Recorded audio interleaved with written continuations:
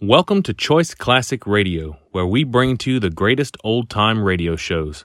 Like us on Facebook, subscribe to us on YouTube, and thank you for donating at choiceclassicradio.com. Get this and get it straight.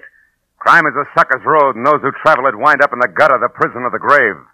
The trail started in Montana with a bum with two names rushing away from his lady love, and led fast into L.A., past a southerner from Canada, a worried wool dealer, and a chorus girl with a .45. When it finally stopped at murder in the park, the tramp was still in a hurry. From the pen of Raymond Chandler, outstanding author of crime fiction, comes his most famous character in The Adventures of Philip Marlowe.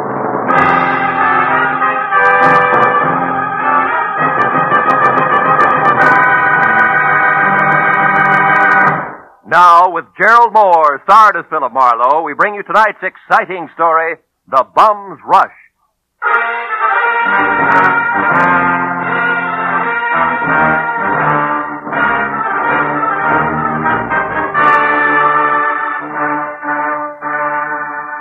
You know, there comes a time in everyone's life when a relative wants a favor.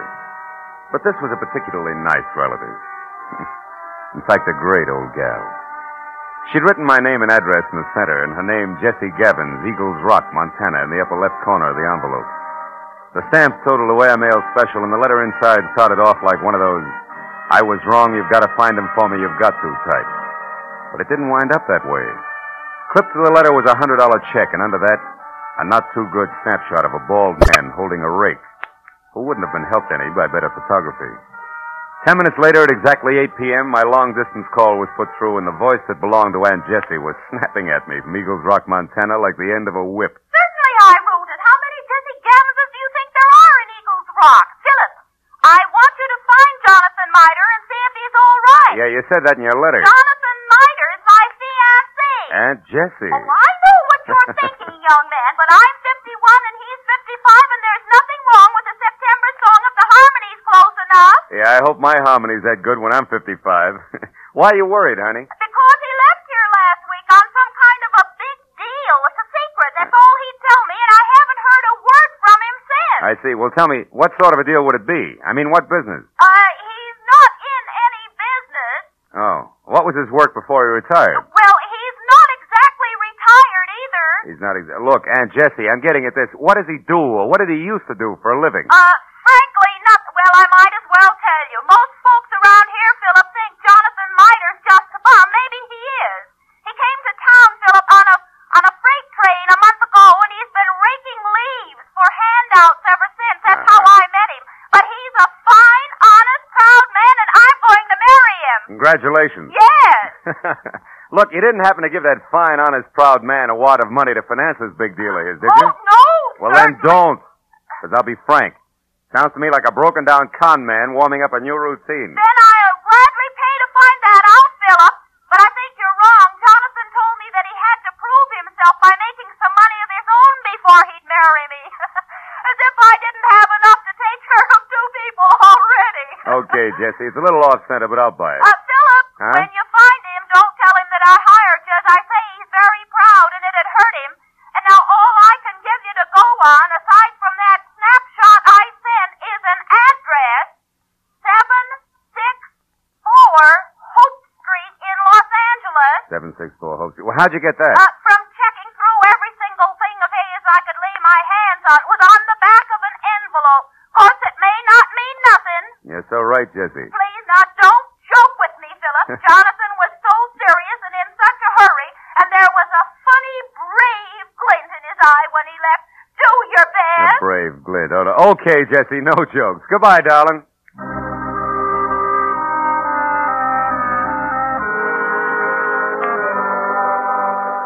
I felt a little sorry for my Aunt Jessie Gabbins because the concept of a knight of the road rushing off on a secret quest to prove himself worthy of marriage held up like a celluloid shovel. And it got no help when I pulled to a stop in front of 764 Hope Street. It was a cramped combination warehouse and office of corrugated iron and glass brick, respectively, with a shy red and black sign reading Hirsch Woolens over a door that looked like it handled about as much business recently as a repair shop for spinning wheels. It was half open, however, so I went in just in time to catch the last round of what must have been a healthy spat going on behind a frosted glass door marked private. Well, I'll tell you something, Mr. Eldenhurst. Keep your eyes more on wool and less on nylon, and you'll be better off. All right. Heaven's sake, Martha, this is no time to quibble. We've got more important things to do. Unless, of course, you want to keep that chorus job at the Plumes forever. Well? Okay. You just watch your step. Goodbye, Eldon. Stand aside, stupid. This is a hallway, not an art gallery. Yeah, there's a petty girl if ever I've seen one. Well, what do you want? Oh, Mr. Hirsch. Yes? Yeah, well, I'm Ned Johnson. I'm looking for a job. What kind? Oh, salesman. Wool's my I line. see. How long have you been waiting out here? Oh, I just stepped in. Come inside. Thanks. Sit down. Now, what is your specialty? Woolens, worsteds, or felts? Well, I've handled them all. We confine ourselves largely to a very high-grade merino woolen, Mr. Johnson, Ned Johnson. I've worked with merino. Well, what about the others? Lester, perhaps? Lincoln? Oh, sure. Lester, Lincoln, certainly. I find it all a fascinating business. So do I. A very romantic background. Yeah. By the way, what do you think of Lanatal as against merino? Lanatal. Well, not good. No, you see, I've watched the Lanatals from the range right through shearing and on up to weaving. It just doesn't compare with... what's the matter?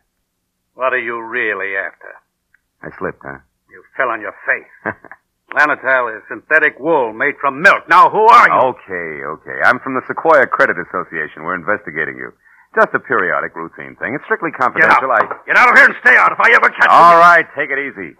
I was clumsy, that's all. Don't start a riot about it. Look, you pry into my That's affairs quite a again. temper you got there. Better watch it, Hirsch. It'll get you in trouble. So long.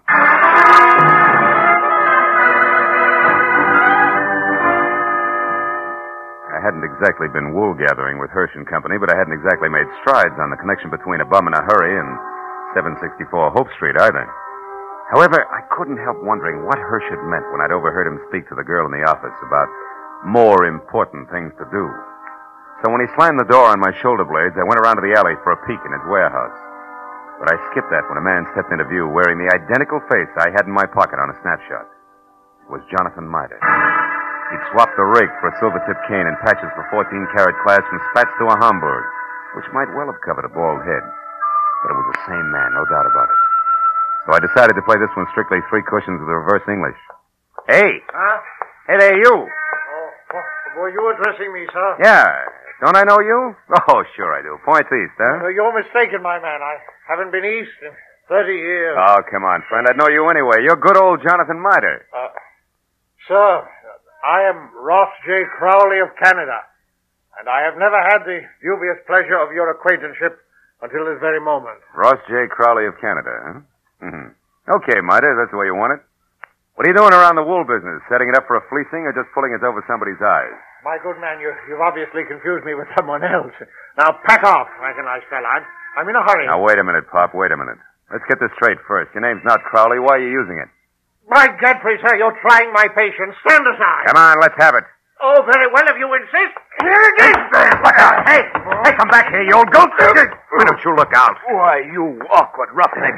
Why don't you look where you're going? I was, but I couldn't get around all three of you. Three? What do you mean? You and your two big feet. If you can't keep those gunboats out of people's way by yourself, hire a pilot. Hey, Oh, by now my boy's so far ahead I couldn't catch him if he stopped for lunch. Thanks to you. Goodbye. Went as far as the corner anyway, but I'd been right the first time. Jonathan Mitre, alias Ross J. Crowley of Canada, was long gone, and I had no idea where. This left me with one slim, lovely lead, a lady named Marcia. If I'd eavesdropped correctly, she would shortly be making with the legs in the chorus of the Plumes Theater restaurant. It was 7:30 when I entered the platinum-plated tourist trap on Hollywood Boulevard that featured small portions of bad food under glass and large helpings of good skin under lights. Cost me $10 and a fast ad-lib backstage, but it would have been worse out front, so when the chorus high kicked its way out into the wings, I nailed Marcia. She went by.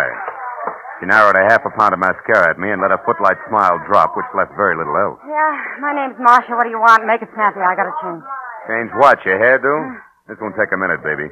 All I want to know is where Jonathan Mitre can be found. How should I know? I never heard of him. You're stalling on your own time, baby. I got all night. Nuts to you, Jack. Blow. Come back here. This is important. Now listen, you. I don't know anybody called Jonathan, what's his name?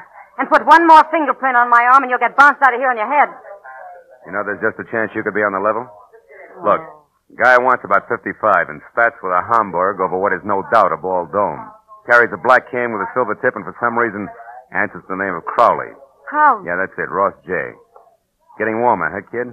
And don't bother telling me you never heard of him. So I've heard of him. So what? He's a good pal of mine. I met him a couple of nights ago. He's quite a sport. I'll bet he is. Where can I find him? What do you want him for? I want to talk to him, that's all. Where's he live? Up a tree. Like I said, Buster Blow. And like I said, baby, this is important. So important, I'll have a lopsided line in the next number if you don't talk, because you won't be there. You'll be on your way to the pokey. Now, where does he live? I don't know. He's from Canada. You can come closer than that, sweetheart. Give. All right. He tells me he takes a walk in the park every night. He raves about the gladiolas. Like they grow in Coldwater Canyon Park, maybe? Maybe. Thanks, you're a good kid. Keep your powder dry, baby. I'll see you.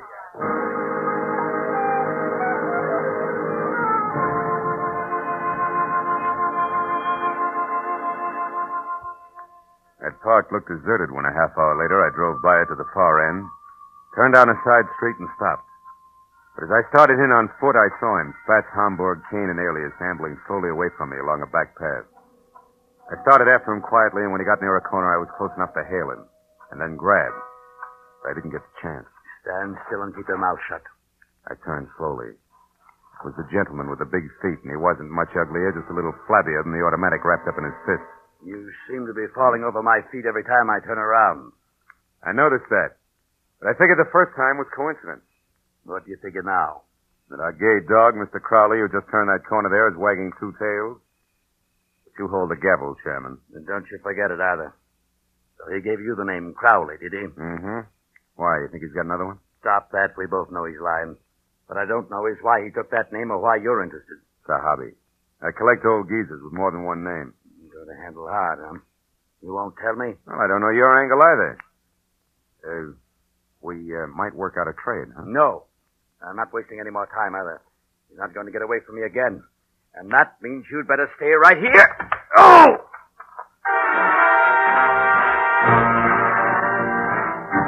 He piled me up on the ground with a stomach full of pain. I saw him run down the path. When I got back to my feet, he was taking the corner. And just started after him when it came. I froze and listened. There was nothing more to hear. I walked softly as far as the corner. He was face down, the toes of his oversized shoes digging into the grass, and the gun he hadn't time to use spilled a few inches away from his clenched, dead hand. And across the park and rushing for Coldwater Canyon Road as fast as his feet could go was a bum with two names and a Hamburg hat.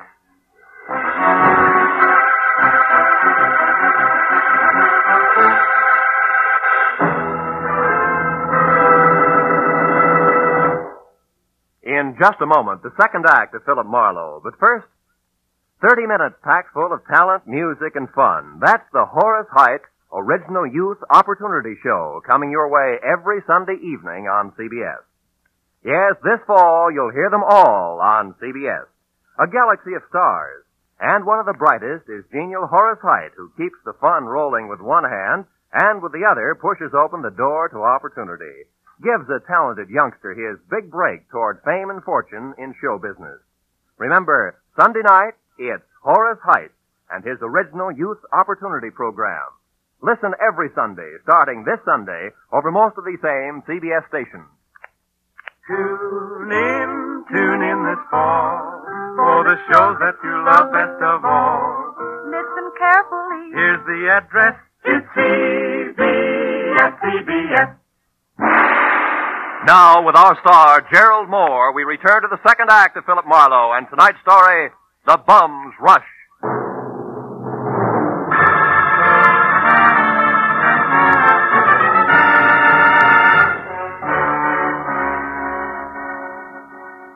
When I took after the fleeing figure known to my Aunt Jessie as Jonathan Mitre, or Ross J. Crowley, was still barely visible ahead with arms and legs flailing the night air like so many test streamers in a wind tunnel. I didn't know any more about his double identity than I had before. But I did know that what might have started as only a confidence game of sorts had now mushroomed in a murder with the aforesaid gentleman very much involved. And a moment later, when I saw him breathless and afraid duck into a sagging, deserted wooden shack that showed a single red light and was labeled Department of Parks, Fire Equipment, Private, I figured the right time and place had come to talk it all over. When I finally carefully stepped inside and announced both myself and 38 in hand in definite stentorian tones, he agreed wholeheartedly. All right. I'll come out just as you say, sir, with my hands up. After all, I've no reason to hide. Other than murder, no. What murder? That noise I heard, that's what it was. Somebody was shot. No, somebody was run over by a bullet rolling downhill at a terrific rate of speed. Now shut up and turn around, Pop. Hands still high. Time we got cautious. Are you searching for a gun on me, sir? Young man, you must be out of your mind. First you insist that I'm a Mr. Miter. Well, somebody I never heard of. And you're convinced that I'm a murderer. I don't understand you. There. No gun? Now, you satisfied? No, intrigued. Where'd you throw it? I did. I never had one. Anything else? Yeah, the name Crowley, Ross J. Why do you use it? Because it's mine. And that young man is a very common customer.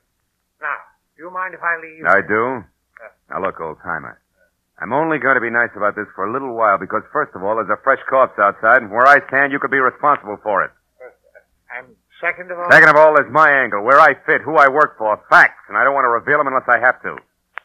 Now from the top. You and the dead guy, the connection, what is it? I haven't the slightest idea what you're talking about. You haven't, huh? Okay, Pop, we play it straight all the way. Now listen. My name's Philip Marlowe. I'm a private detective, and I know when it's time to blow a whistle. Don't move, Marlowe, or you never will again. Oh, fine. Marcia. That's right, Marcia. All loaded down with a nasty old 45 automatic that makes her look and feel very unladylike. Drop it, Marlowe. Come on! Better. Now, Mr. Crowley, without waiting for Marlowe to apologize, go on. Go? But where To the hotel. It's important, so hurry. Oh, yes, very well. I won't waste a second. The key. You won't need the key. Somebody's waiting for you. Goodbye, Mr. Crowley. Goodbye. I hope I never meet you again, Mr. Maitland. Good night. It's cute, isn't he? Uh-huh, darling. The moment unimportant. Right now, you're my only concern, Marlowe. Oh, that's nice, Marcia. It's cozy, just the three of us. You and that giant U.S. pistol, caliber 45. Say, baby, that's not your gun, is it? No. You feel slighted? Oh, no, sweet. Happy. Stay back, Marlowe. Why? I'll shoot. Oh, no, you won't. You I can't. warn you, Marlowe. No. You see, baby, Take another step, of you're the through. 3 safety devices I on that mean- Army gun, that doohickey Marlowe, there on I'm the gonna- side is one. It won't Stay work back. unless it's in the Go forward on, position. Oh, you big jerk. Let go of When me. school's out, I will. Now, the Go first ahead. question, teacher. Come on, You and listen. Grandpa, alias Jonathan Miter, also alias Ross J. Crowley. What's the game you two are playing? I don't know. Where does Hirsch fit in? Oh. Come on, it's getting late. The I don't star know. pupil wants an answer. He's anxious to get to the head of the class. Talk. What is it? I don't remember, and I won't, so don't bother getting masculine or polishing apples, pupil. When I forget for a long, long time. Is that clear? Yeah, it is. And since I can't wait, since I want to go out and play, Well, we'll put you in hold here on. for safekeeping. Yeah. Hey, honey, you don't mind if I go through your bag, do you? I didn't think you would. Oh, here's a key that says in what room I'll find the team of Crowley and Miter. Oh, my, such a temper. After I'd picked up my 38, which the lady, who no longer sounded like one, had made me drop, and to check the hotel key that read Villa 12, Wilshire Gardens, Beverly Hills, I ran outside and back toward my car in what I figured should be a big hurry. But when I was halfway there, I had a premonition the speed was not to be. A premonition that was a head dressed in blue, carrying a club, wearing a badge, and leaning on my right front fender. And it wasn't until I was next to him that I quit worrying about a long, involved delay. Because the officer on hand, one Kurt Lemley, was an old and I hope still good friend. Well, hiya, Phil. Been waiting here for you since I called in about that body up there. Some kid heard the shot. Oh. So you had once pegged this all-alone and very suspicious-looking car, huh? Yeah, surprised it was yours. Disappointed. I'd hoped the name of the owner's tag was going to be Raleigh Newcomb. Hey, wait a You see, minute. You know his name? Don't you? No. No, we were on different sides when he got shot. No, he's from Canada. What? Yeah, Vancouver. He had a business up there with a guy named Ross J. Crowley. Crowley? Mm-hmm. Hey, Kurt, how'd you find all this out? I found a clipping in his wallet. It's got a picture on it. Oh, wait, right here. Wait a second, I'll put a light on it. Yeah, hurry up, will you? I see. See, 2 guys in front of a building. That's Raleigh right. Newcomb and Ross J. Crowley officiated the Kurt. opening of the... What? Sure, it's what I figured. The guy's a liar. I've already met a guy who insists that's his name, and he's bald like the Crowley in the picture. Yeah, but there's a similarity ends, even though the picture's anything but clear. The guy you're talking about, Phil. Jonathan Miter, an old geezer I was hired to find. Hmm? Bum was pulling something fancy that incidentally ties in real tight with that murder over there. You know where he is? Sure I know. That's where I was heading when I ran into you. Oh, Planning to what? What is it? The picture. What? Kurt. Yeah? Move your thumb up a little, will you? The way you just had it. My thumb? Yeah, move it. That's it, like that. Oh, brother, if I got a hunch. How about what? Another murder, neat when the schedule will come off any minute at the Wilshire Gardens Hotel. I'll see you later. Goodbye.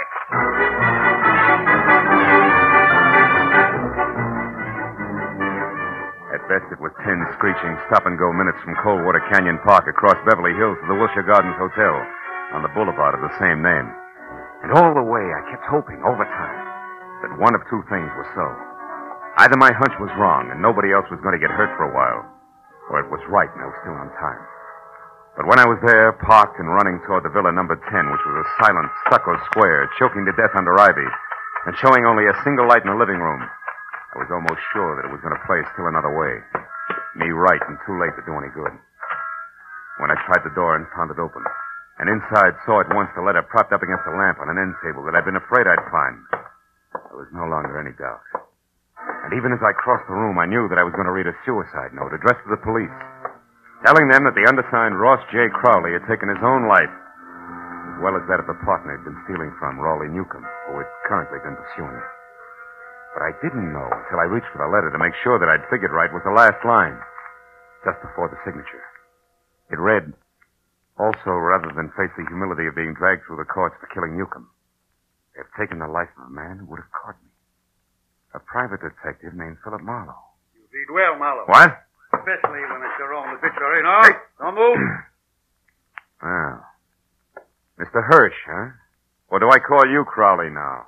Doesn't matter, Marlowe. Suit yourself. What does matter is that you're not quite the boy genius you think you are. Meaning what? Meaning Marcia.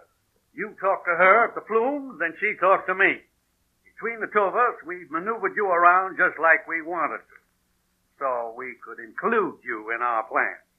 In other words, Marlowe, when Marcia sent Mida here from the park, we knew you'd follow. Marcia's reliable. Yeah, all year round, I'll bet. Okay, Crowley, so the one with two heads isn't Jonathan Mida, it's you. You is Eldon Hirsch here in L.A. Is Ross J. Crowley, Newcomb's partner up in Canada. A crooked partner, Crowley, who when he knew he was going to be caught decided to kill himself, but with another guy's body. Jonathan Mida, so it wouldn't hurt. Exactly. Also, Marlowe, nobody will bother to look past what will pass as Crowley's buddy, or the murderer of Newcomb, who I didn't expect on the scene. I think you'll admit it's all accounted for in that letter there in Crowley's, my handwriting. Bravo, you skipped nothing. Now what about me? Yes, you. You must go before Jonathan Mida, you know. Otherwise, the coroner might find something wrong with the sequence of death. So it's you first, then Mida. Who no doubt is unconscious in the bedroom right now? No, Mr. Marlowe, who no doubt is standing right here listening carefully. Mida, you crazy fool. Stay where you are. No, Mr. Crowley, I won't. That way I die. This way at least I have a chance. Yo, Crowley! My shoulder. Mida, you all right? Yeah, I think so. Just wing. Oh, you got him, didn't you, Mr. Marlowe? Yeah, No. No, Jonathan, you got him. That rush did it, you big... Bum, Mr. Marlowe? Yeah, bum.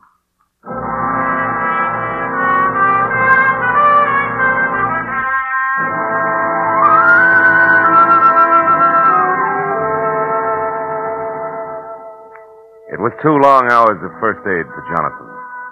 Arrest on the charge of murder for both Crowley and the accomplice before and after the fact, Martha.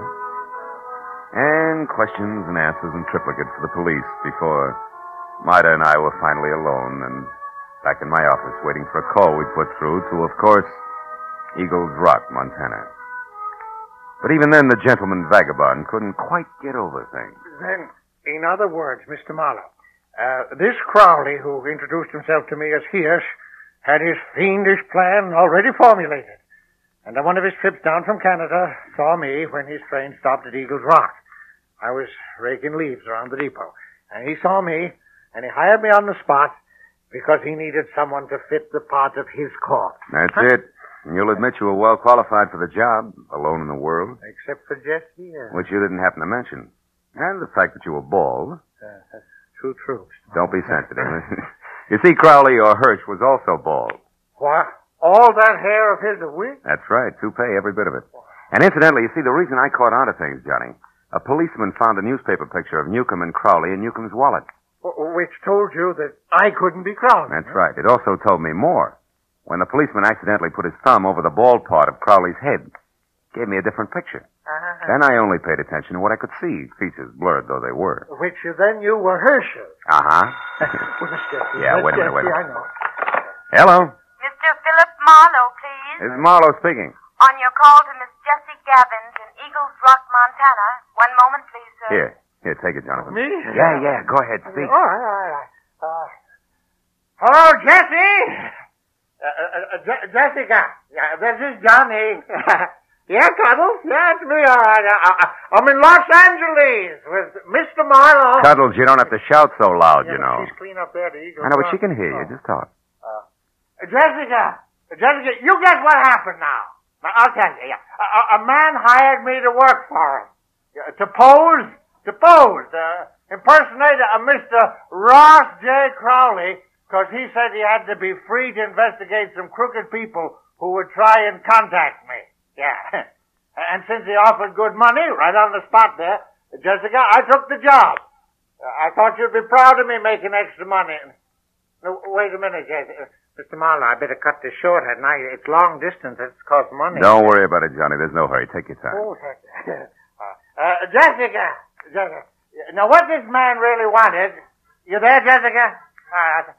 Was to use me as a corpse. That's right, a body. No, I feel fine. You see, he was going to put his rings on me, another identification, to knock me unconscious and get me to the river.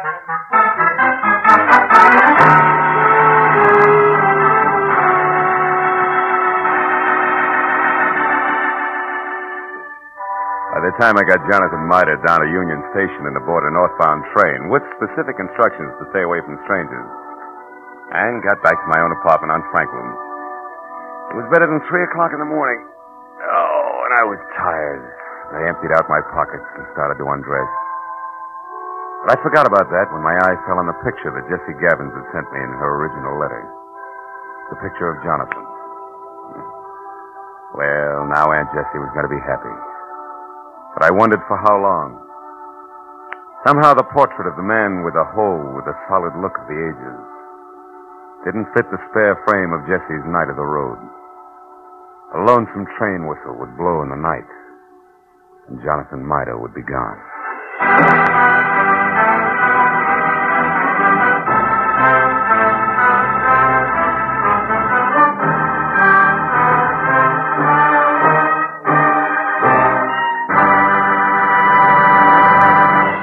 The Adventures of Philip Marlowe star Gerald Moore and are produced and directed by Norman MacDonald. Script is by Mel Donnelly, Robert Mitchell, and Gene Levitt. Featured in the cast were Georgia Ellis, Hans Conrad, Ann Morrison, Herb Butterfield, Wilms Herbert, and Bill Boucher. The special music is composed and conducted by Richard Arant. Be sure and be with us again next week when Philip Marlowe says... The lady tourist was a school teacher out after glamour, and she got it.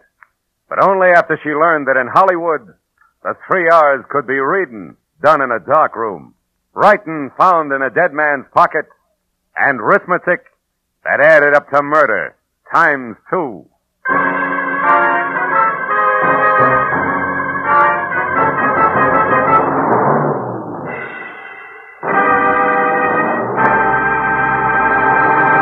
If you think you've got troubles, you should be married to Liz Cooper. She can scare up more trouble than a tropical hurricane, but it's always the kind of trouble you can laugh at because it's all part of My Favorite Husband, starring Lucille Ball. My Favorite Husband is part of CBS's great laugh lineup for Friday night. You won't want to miss a single minute of My Favorite Husband. And you'll want to be around, too, to hear the Goldbergs, Leave It to Joan, and Breakfast with Burroughs. They'll all be broadcast on Friday nights over most of these CBS stations starting next Friday. This is Roy Rowan speaking. Now, stay tuned for Gangbusters, which follows immediately over most of these same stations.